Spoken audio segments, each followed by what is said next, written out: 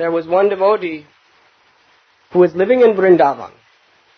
This was the time when Srila Prabhupada just procured some land in Brajabhumi, in Ramareti. And he wanted to construct a temple there.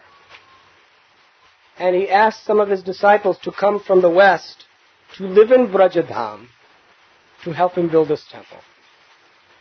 So the devotees were very excited. We get to live in Vrindavan. Hari Hari Bol. They were so excited to live in Vrindavan.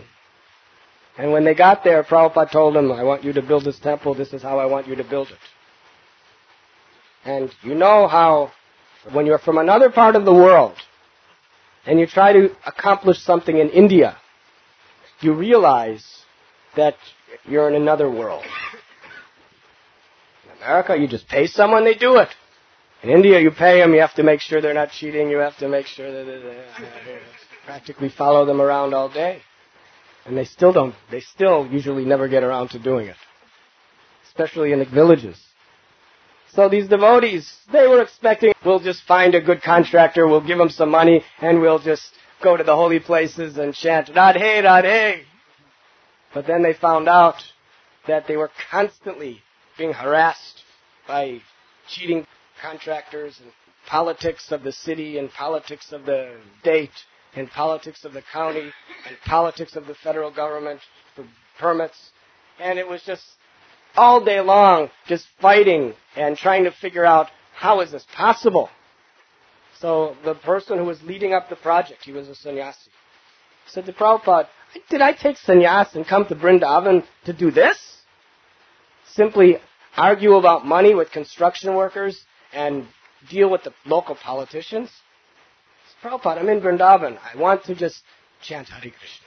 I just want to sit at Radha Kund, Imli Tal, and just chant Hare Krishna, Krishna Krishna, Hare Hare, Hare Rama, Ram Ram, Hare Hare, all day, Prabhupada. Just let me just chant Hare Krishna. Here I am, Brajadham, the Kadamba trees, the Jamuna, the peacocks.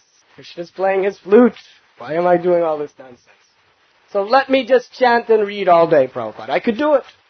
And Prabhupada's reply to him was, why are you so attached to your sense gratification? He said, Prabhupada, sense gratification? Sense gratification means illicit sex, intoxication, gambling, meat eating. I don't want any of those things. I just want to chant Hare Krishna all day. And Prabhupada explained a higher understanding of sense gratification. He said, sense gratification is anything that is contrary to what pleases your Guru and Krishna. He said, your chanting is to argue with the local politicians and argue with the contractors and get this temple built. You chant your 16 rounds attentively. You follow the 4 regulative principles. You attend morning and evening classes and arti, and you work all day. That is your spiritual life.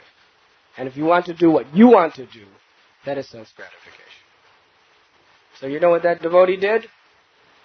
He resigned from his post, and he began to chant all day. And then he disappeared. 10, 9, 8, 7, 6, 5, 4, 3, 2, 1. Blast off. And he was last found in the beaches of Hawaii, surfing. We have to accept the fact that we are neophytes. A devotee who thinks he's advanced is a neophyte. A devotee who thinks he's so advanced that he could transcend the order of the spiritual master, he is a neophyte. And a devotee who humbly realizes that I'm the most fallen, I better be very strict about what Guru Maharaj says. He is actually on the royal road back home, back to Godhead. You see, this is due to false pride. No matter how advanced we are never too advanced to surrender to the order of the senior sadhus. Otherwise it is false pride. And that false pride is the seed which will fructify in a spiritual catastrophe. We must always consider ourselves to be the most fallen. We should never think ourselves to be advanced. You were listening to Radhanath Swami on devotionalnectar.com.